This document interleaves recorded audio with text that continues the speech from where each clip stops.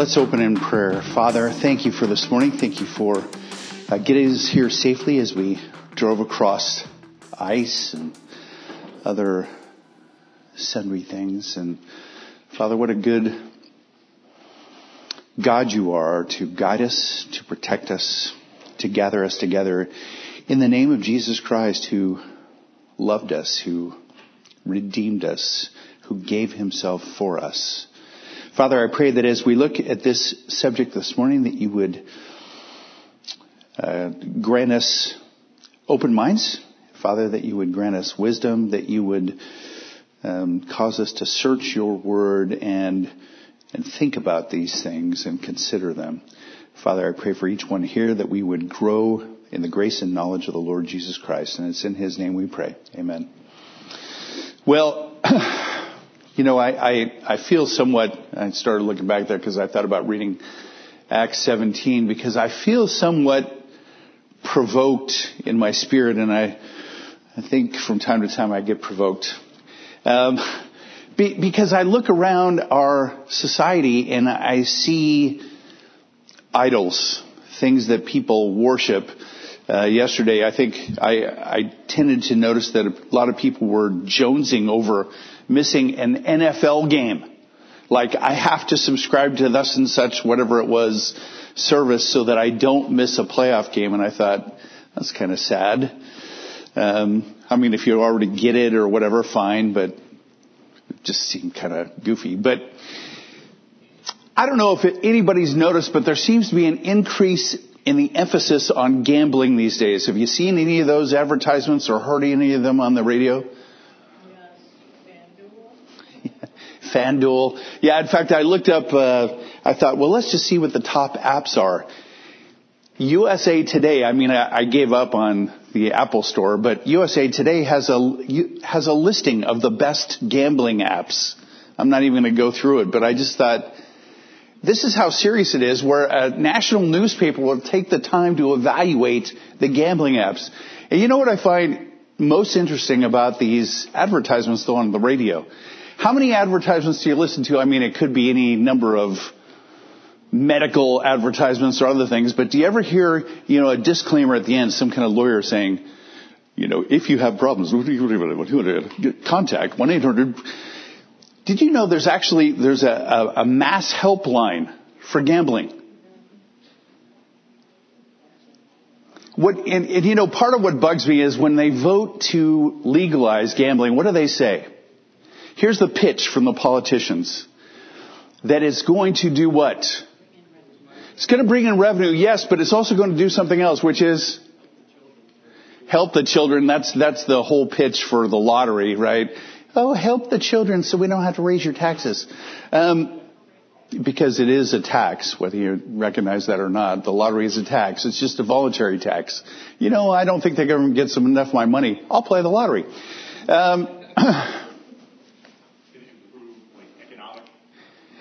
They talk about economic growth. They talk about good paying jobs.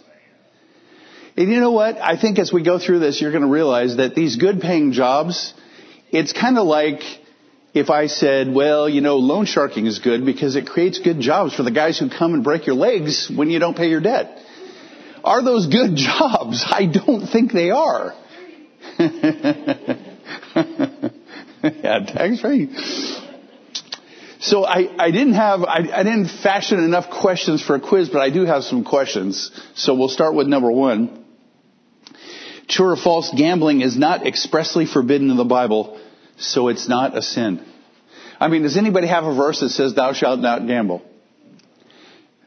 It is the 11th commandment, but no, there is no verse that says that.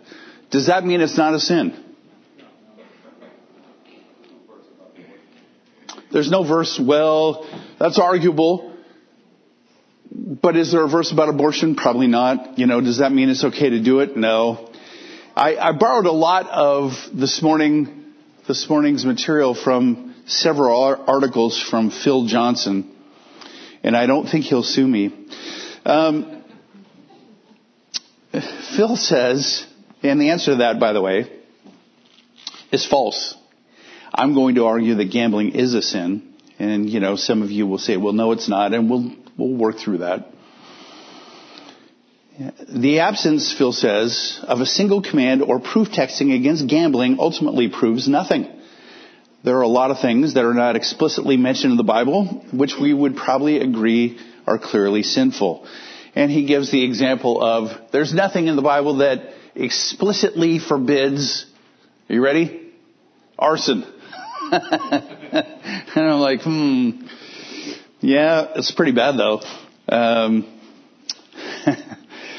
And he says it is a violation of the commandment, you shall not take vengeance or bear a grudge against the sons of your own people, but you shall love your neighbor as yourself.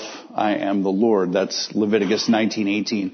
And I mean, there are other reasons people commit arson, whether it's insurance fraud, but I mean, all those things are sinful. But I asked this question. I said, how many non-sinful things does the government create a helpline for? I mean, they legalize this and they know it's a problem. But it's like, alcohol is legal and they have all kinds of programs for that too. But I took this from their website, the mass gambling help, whatever. I don't know if I put it down here or not. Somewhere I have the link. It says gambling takes many forms and many people don't even realize they're gambling. What seems like a harmless pastime for some can cause serious problems for others. Oh yeah, there it is. Gambling helpline ma.org. Again, now there's some good paying jobs. The people who created the website, who wrote all this stuff up, and who are probably staffing all the rehab facilities that, people are going to. But here are some of the questions they asked to determine whether you have a gambling problem. During the past 12 months, have you become restless, irritable, or anxious when trying to stop or cut down on your gambling? I mean, are there other problems that people have that lend themselves to addictions? You could say, well, shopping could be an addiction. Yeah, okay, all right. I think ultimately what we have to ask ourselves, is there anything positive that comes out of gambling? And some people will say entertainment, and we'll cover that. Here's another question. During the past 12 months, have you tried to keep your family or friends from knowing how much you gambled? Now there's a clue. If you don't want anybody to know what you're doing, I mean, that's kind of like, people who cover their drinking, things of that nature, their drug use. Why don't they want anybody to know if it's okay? During the past 12 months, did you have such financial trouble as a result of your gambling that you had to get help with living expenses from family, friends, or welfare? You know what? I've run up such a tab on gambling. I think I'm eligible for welfare. I need some government assistance.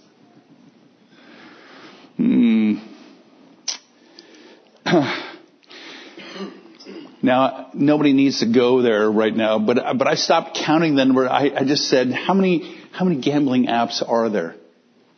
And I stopped counting at 15. Just kind of shh. And if you think about it, what does that mean? If there are that many gambling apps, I mean, we can gamble anywhere. At home, at work, at church, right? While the pastor's preaching. Shh. Okay, number 2, true or false? The reason most people gamble is because they are dissatisfied. Dissatisfied. They want something more, right? They're not happy. They want to maybe make themselves rich.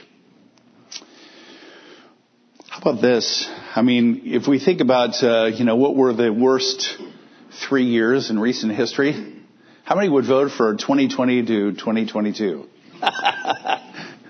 Those were pretty, 2020, 2021, 2022, those are not grand years in the big scheme of things. Would you believe that casino gambling revenue, in other words, this is the money they made, not the money that was gambled, doubled during those years. During the big lockdowns, while everybody was getting inoculated, gambling revenues doubled. And this is only in casinos. So I would say people were not very happy, and they went out to make themselves happy. They doubled from 30 billion to 60 billion. And if you do the math on that, what does that mean? If that was their profit, and their profit margin, by the way, in casinos is or was, they may have increased it, but it's about 12%. And here's one of the problems that we have. I stand before you. I must confess that I once put a quarter in a one of those things. What are those? Slot machine. Driving through Las Vegas, the person I was with drove around the block while I went in and put in a quarter, and then I drove around the block while she ran in there and put in a quarter, so that we could both say we went to Vegas and gambled. 12% profit margin. So when we go into a casino, our thought is what? That I'm gambling against the casino. But is that true?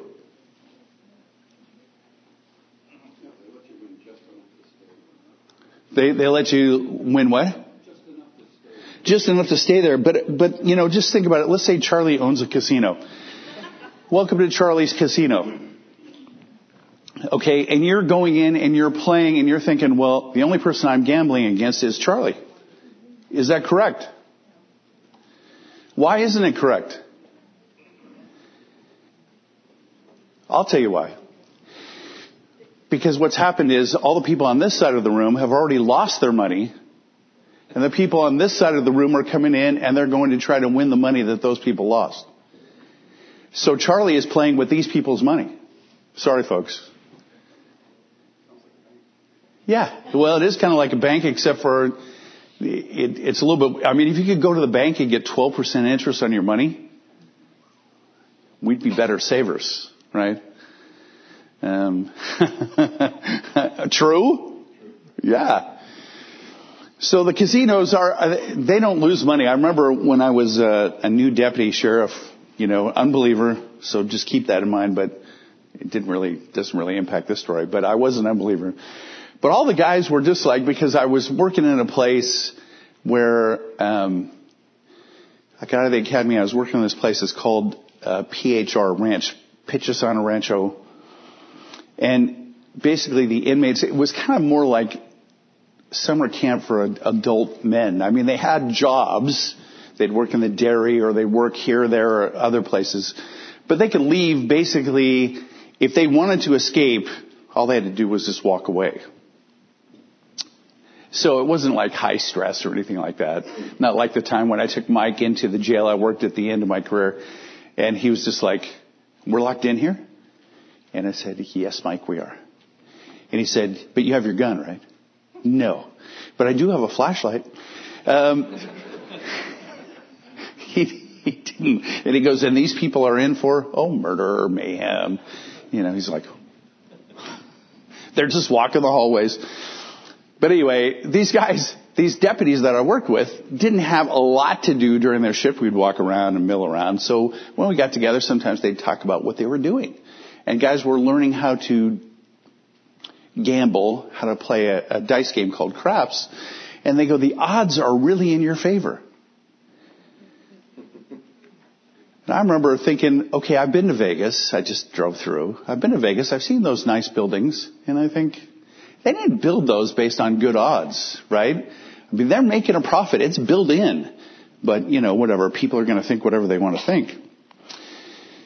But during 2020 to 2022, Massachusetts was number 15 in gambling, which is pretty impressive because we're not necessarily the biggest state. In fact, California wasn't even on the top list because they don't have that many casinos. That really shows you that we pack those casinos in. But the fact that the casinos made $60 billion in revenue. And if you do the math and you go, okay, they keep 12%. What does that mean? That means like $500 billion was gambled. That's a lot of money, folks. I mean, you could start your own country with that kind of cash, right? Online sports gambling is expected to hit $10 billion this year. Phil Johnson says gambling is inconsistent with biblical virtue. It is fueled by and it fuels covetousness, greed, and materialism. So what about the argument that it's entertainment?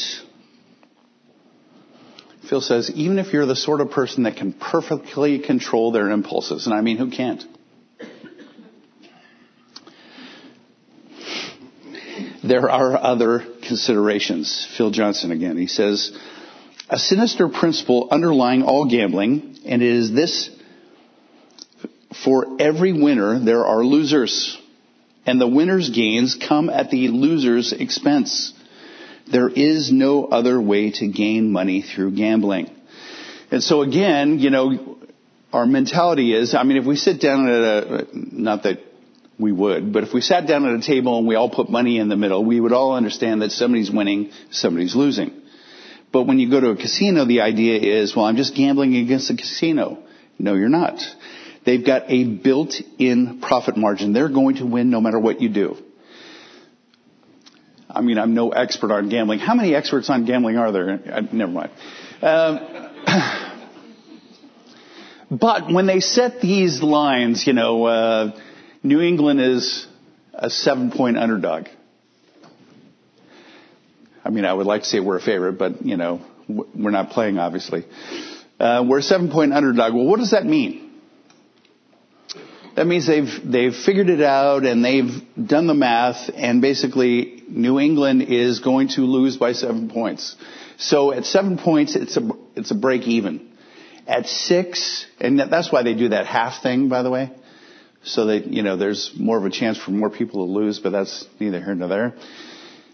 What they do is they figured it out, and they figure that 7 is the break even point, but they make sure that whichever side they think is going to win, that there's going to be more money on the other side. So they're not stupid. They've done the science, right? I mean, this is like, do you ever do some kind of stuff with your kids involving money where you just think, well, I'm going to tell them I'm going to give them this amount of money if they do this, knowing that no matter what I say, I'll give you $10,000. If you mow the yard backwards or whatever, and you go, because you realize that their little arms are going to get tired before they finish the yard because you've got 10 acres, whatever. But, you got a good piece of the lawn mowed and you feel good about yourself. No. That's gambling. I mean, they set the odds so that you cannot win. And no matter what you think in your feeble little mind, they've sorted that out. They're the experts. This is their business. This is like, you walk in the Placido's gym and you say, dude, I'm taking you down today. Probably not. You want to go lifting with Araldo and you're going to tell him what to do. Probably not. There are some things you're not going to do well in. You think you're going to out-eat Jerry Fish. No, you're not. He's got a metabolism, that young man. But here's the point. When you win, you are taking that which belongs to another. The winner's profit always comes directly from the loser's pocket. And he says there's something more sinister than merely winning an athletic competition which involves no material loss for the loser. When you gamble, you are taking something of value from someone else. It's the moral equivalent, he argues, of stealing.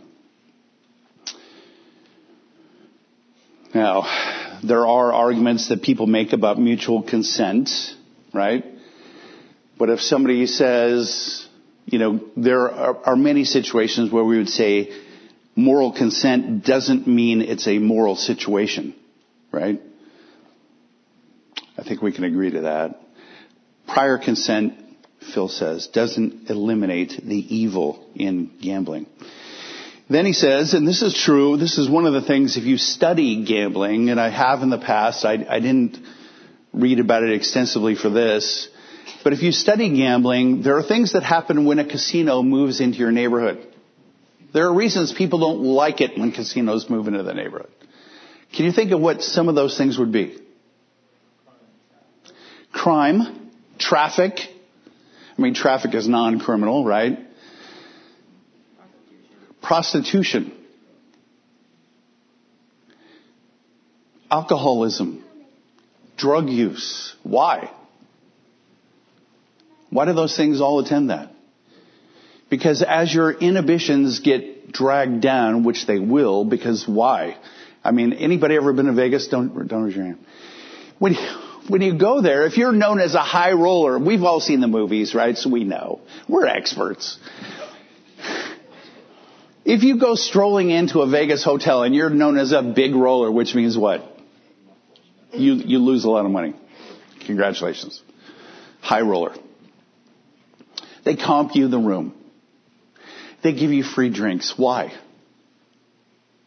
Because the longer you're there, the more drunk you get, the less you care, the less you're, thinking logically, the better for them. Other things happen when you get drunk, of course. Your inhibitions go down and you are more prone to prostitution and all the things that go with that. It's a downhill slide.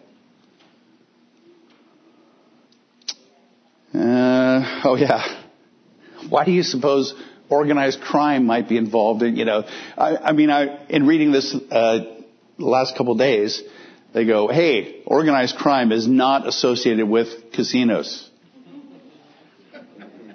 Come on now. Again, we've seen the movies. We know better.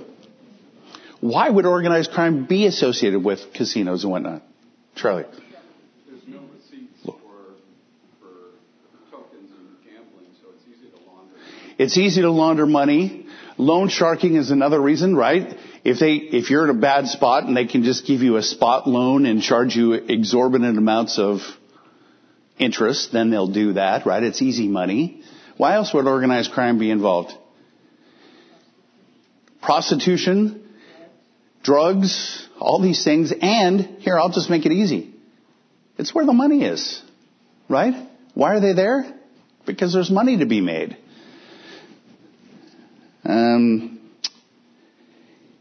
Phil goes on and he says, it is contrary, gambling is, to a biblical work ethic.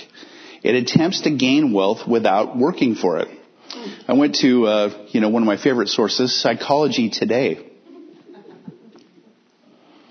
Listen to what they say. They say gambling is one of those activities where people can effectively get something for nothing.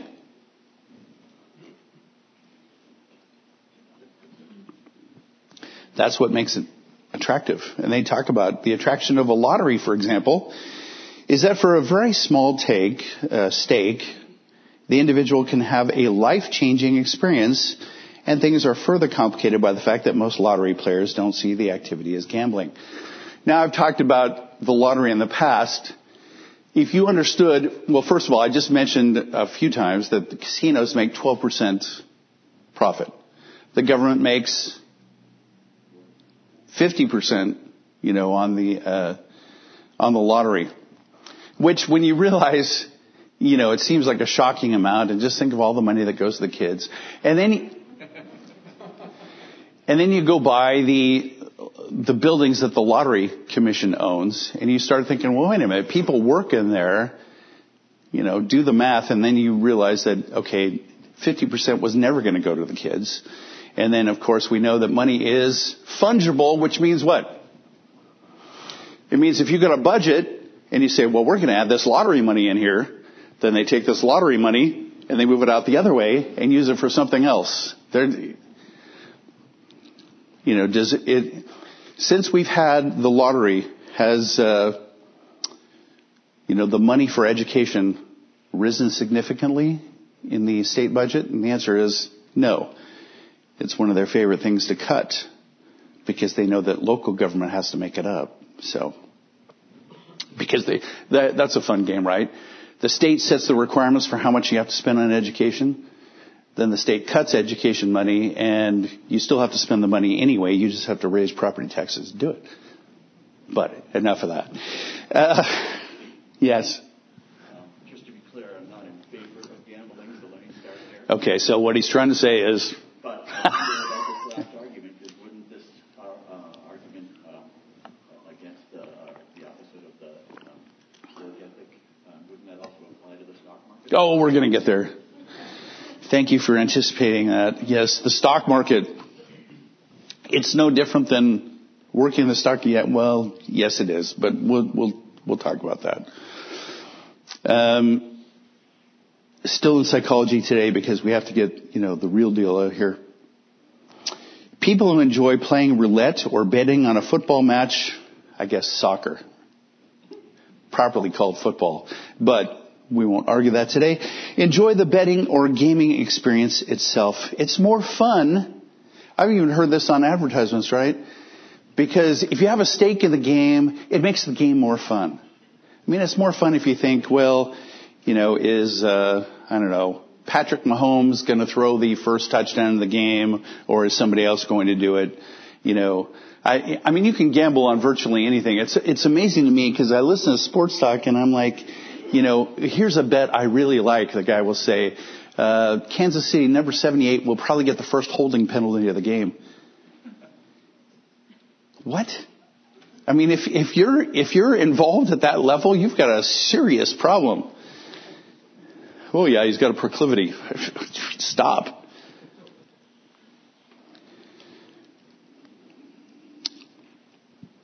Psychology today, while gamblers may seem to be primarily driven by the profit motive, the psychological evidence is overwhelming that other desires affect gambling actions. Put simply, for most gamblers, our actions contradict the desire to maximize profits. The golden rule in poker is never give anything away, but the human psyche works in such a way that we want to show off once in a while. Our psychological makeup also means that we let pride get in the way of minimizing losses. What are they saying? They're saying that there's a certain psychological bent in us that can't resist, trying to recoup some money, trying to show off, all these kind of things. And what does that mean? It means we're going to lose more. I mean, casinos love all this stuff, and they play for it. This is all designed. I mean, we were watching a show not too long ago, and people were sitting in, maybe this was real life, I don't know, real life and TV sometimes merge, but they're sitting in this gas station at these one-armed bandits, slot machines, and they're just there for hours. And you go, what is wrong with you people? It's like, you're better off, can't you at least scroll Twitter or something? I mean...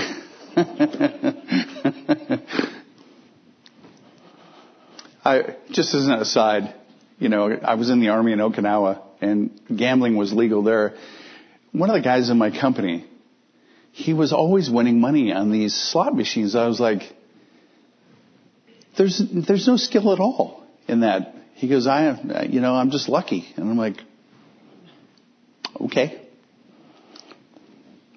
I don't know what to say about that, Psychology today, there are always games that should have been avoided. In other words, gambling situations that should have been avoided. But players end up staying in them long after they knew it was a mistake. You win a big amount and you just keep going anyway. Why? Because you think you're on a hot streak. And the reality is you're just giving the casino their money back, or some of it back.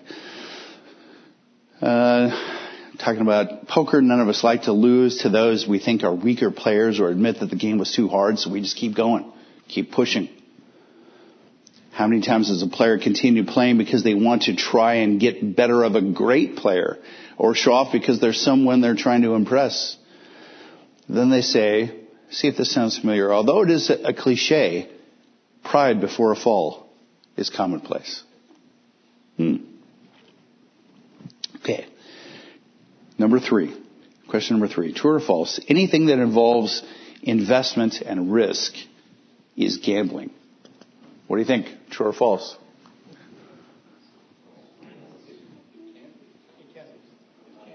It can be, but let's go back to the question.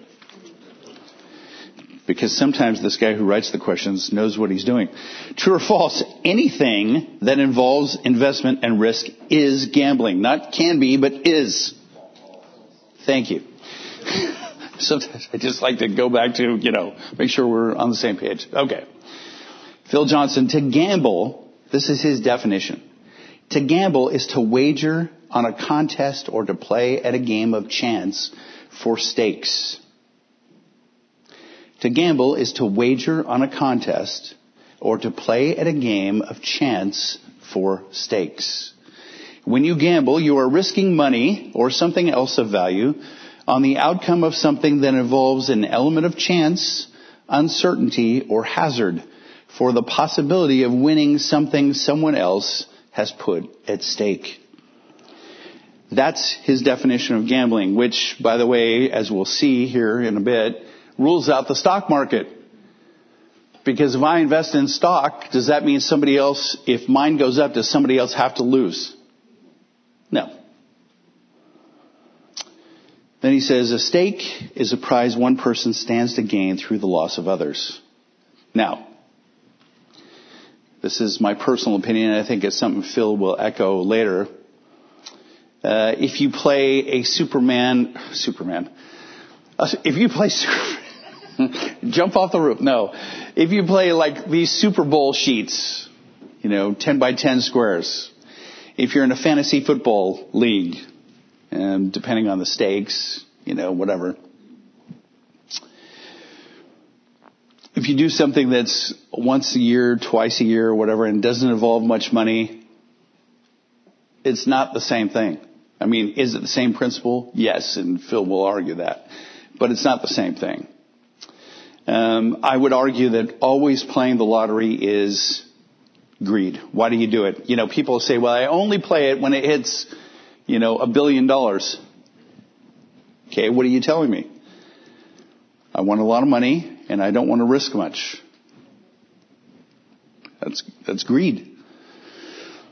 Phil Johnson, investing in the stock market is not gambling, regardless of how much risk is involved. If a stock gains value, all the investors earn money. The gains of one investor are not financed by the losses of others. In other words, there are no losers when a stock gains value. When the stock value increases, the economic pie grows. And that's the difference, in gambling, it's a fixed pie. The only money that you can win is money that's been gambled or is being gambled. I mean, what happens if you break the bank? If you go to the casino, was that a hand? Okay, just a minute. If you go to the casino, you say, well, I've got, and they let you do this, I mean, I don't know that they would. You put everything that you've won on, what are the numbers on a roulette wheel? Do they go to 35? Whatever it is. You put it all on the one number and it wins, and they go, you've broken the bank. What does that mean? It means you now own the hotel, but you're not getting all that money, right? Now you can rip off other people, so congratulations. Yes, so Nathan. You mentioned that, I certainly don't think the stock market is gambling, but you mentioned with the stock market going up, everyone goes up. Nope. Okay, clear. When you buy a stock and it goes up, that's not the same as the stock market, because the stock market overall, individual stocks will go up and other stocks will go down. Okay, so when an individual stock goes up, yes, the owners of that stock all participate. Yes. There's options traders that are betting against the downfall of that stock, right? So when a stock goes up, there can be investors who have lost due to the growth of that stock. Okay, fair. But he's not addressing options, because options are different. I mean, what is option buying? It's betting, right? I mean, that's what it is. I'm going to sell short. I'm going to sell whatever. You're betting that a stock is going up or down, and you may have more information than other people, but it's still a gamble and not an investment. So would you then classify options trading? Yes, I would. As yes. sinful or as gambling? Yes, I would. Yep, all that. Because you're not thinking long haul, you're thinking, essentially, you're not doing it hoping that things are going to, I'm not going to cash out in 7 or 8 or 10 years. I'm going to cash out sooner rather than later. It's a bet that the market's going up or down, Jonathan. Yeah. Yeah, definitely. I mean, it's a net, if we could look at it this way, for society in general, it's a net positive. It's a hopeful sort of thing. Yes. Not to get too technical. Yeah, please don't, because, I'm not, when it comes to the market, I'm not the expert. Go ahead. Okay.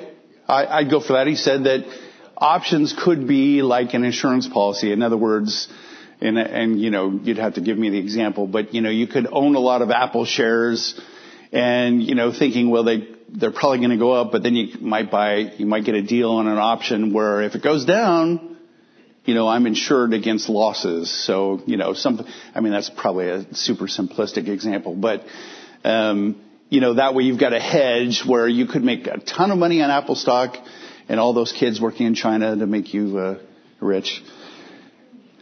Sorry. Or, on the other hand, if it goes down, you've got the option and you're covered. Yeah, Charlie. I hope it's not, on stock options because Cindy says you're giving and essentially I think if you think of it that way as it's a donation, then it's a donation, right? On the other hand, if I want it, I'm keeping the cash. No, that's not. Investing in and of itself is not sinful. Otherwise, Jesus wouldn't have used it as an example. That's right. Okay. Other thoughts, questions, Taylor? And I think that really is, because I was thinking that exact same thing last night. I'm just like, okay, in a way, this is much like alcohol. I mean, it's not like drugs, right? Because drugs, any people struggling with drugs, that's just flat out sin. Alcohol, if you take it, if somebody says, well, I drink a glass of wine once a week. Okay. We say, well, I drink a glass of wine every night. And then, it's 2 glasses of wine and 3 glasses of wine. And okay, well, all right. I drink a couple nips on the way home. And if you're driving from Boston, who can blame you, really? But, but yeah, it's a good example because, it may be a situation like you're going to the Little League and you throw in $5 or whatever, and like, who cares? Because I just view it as a donation. If you go to the casino and you throw in $5, I don't, I'm making it as a donation to the casino. Okay, I don't think we could draw that parallel, but yeah, I think it is a good illustration because, if we have perfect impulse control, there are certain things that we could do, and I could go like, the illustration of the Super Bowl sheet.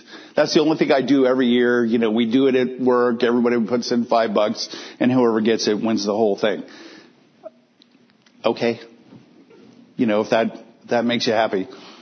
And it's just kind of something we do for fun. All right.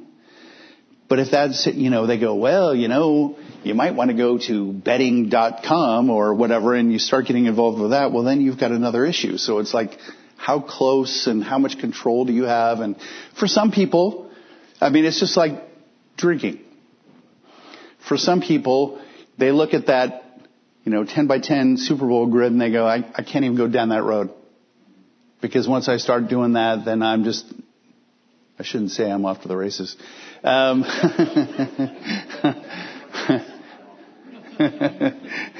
yes, I'm off to the races, yeah. Because some people just have no impulse control, right? So do I want to tempt myself? And the answer should be no, I should not. If your attitude about credit cards is, well, I've still got room on that credit card, then you probably should not go into the mall, right? Or go online, and you should be locked in a closet somewhere. There are some people, you just need to know what your weaknesses are. And, for some people, Gambling is just, in any form, is just awful. Other thoughts, questions, Corey? Of your life. Why did you rob the bank? I needed a new bowling ball. I've heard that many, many times. Charlie? Okay, go ahead. Well, and that's the statistics. I had to kind of pause to make sure I enunciated properly. The statistics show that it's typically the people who could least afford to do it. And it's that way with the lottery too. It is a tax, and pardon me for anybody who borrows or who buys lottery tickets, but is essentially a tax on the poor, who overwhelmingly, John Kerry is not buying lottery tickets. He's just asking his wife for more money. Sorry. It's a tax on the poor and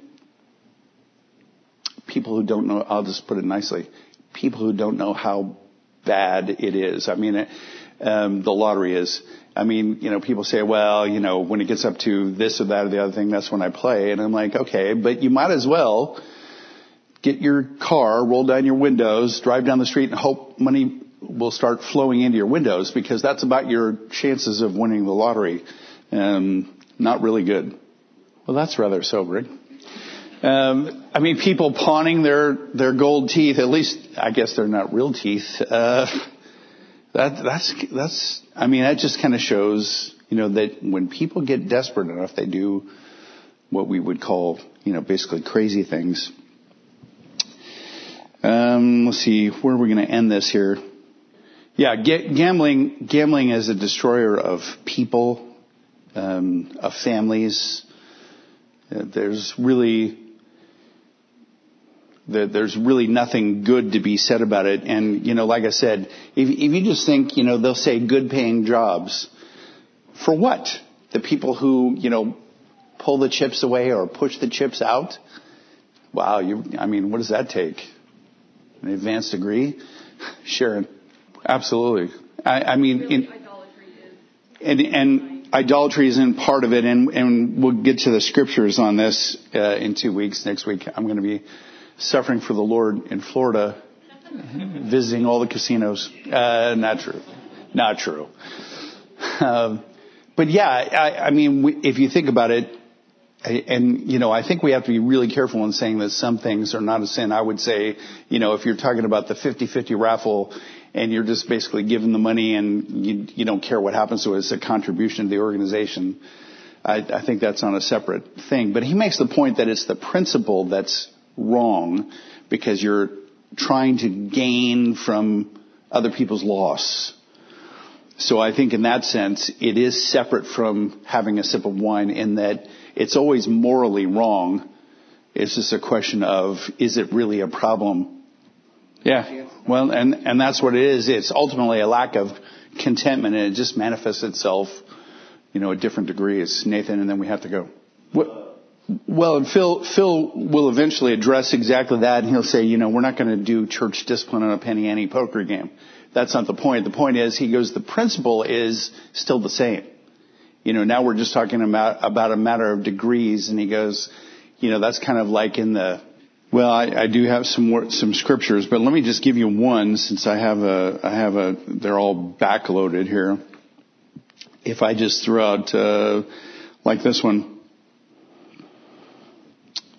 Put to death, therefore, this is Colossians 3:5. Put to death, therefore, what is earthly in you.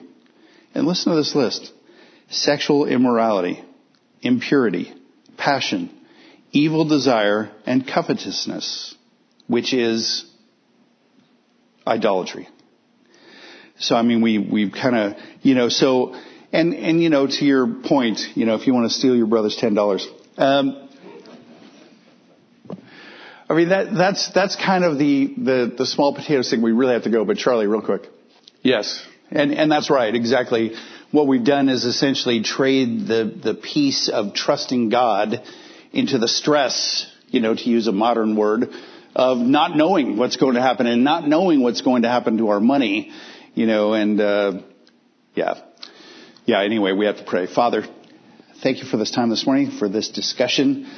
Lord, help us to just really think through these issues and all the ancillary things that are attached to gambling and the ideas behind it. Father, help us to look at it in, even if we just thought about it this way.